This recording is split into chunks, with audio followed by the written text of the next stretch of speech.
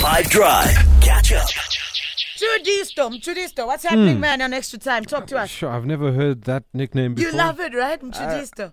Yes, I do. Sounds like a soccer star. Come on. It does. Thank you. Jersey number 10. Well, if you missed the first test between the Proteas and Australia in Brisbane, I don't blame you because it was over within 2 days. Very easy to miss. But if you did catch it, you would have seen how green the pitch was. It didn't even look like a cricket pitch, let alone a test wicket. This got the Brisbane cricket ground in a little bit of trouble.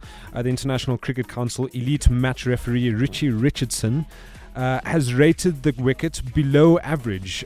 So in the first test match, 34 wickets fell, and Richardson saying that the pitch was heavily in favour of the bowling team and that there was excessive seam movement and extra bounce. The Proteas scored 152 and 99 in the first test match, failing to get used to the conditions in that short time of the test match. So the ICC elite match referee has awarded the Gabba 1 demerit point. That demerit point will roll over in a 5-year period, and if a cricket ground gets 5 demerit points, that ground will be suspended from hosting international cricket. And the Gabba is quite an iconic international cricket ground.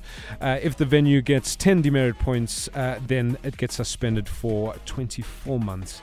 Hopefully the pitches in the next 2 games, the one on Boxing Day as well, is better than the one that we saw in Brisbane. It just looked like they were playing there in the back garden, which is not the Gabba. I hope for better test cricket this December. But that's what I have for you today. If this were a real bit of action cricket, wow. If this were a real bit of extra time, this is when the ref blow the whistle because it's finished. Catch up from some of the best moments from the 5 Drive team by going to 5FM's catch up page on the 5FM app or 5FM.co.za.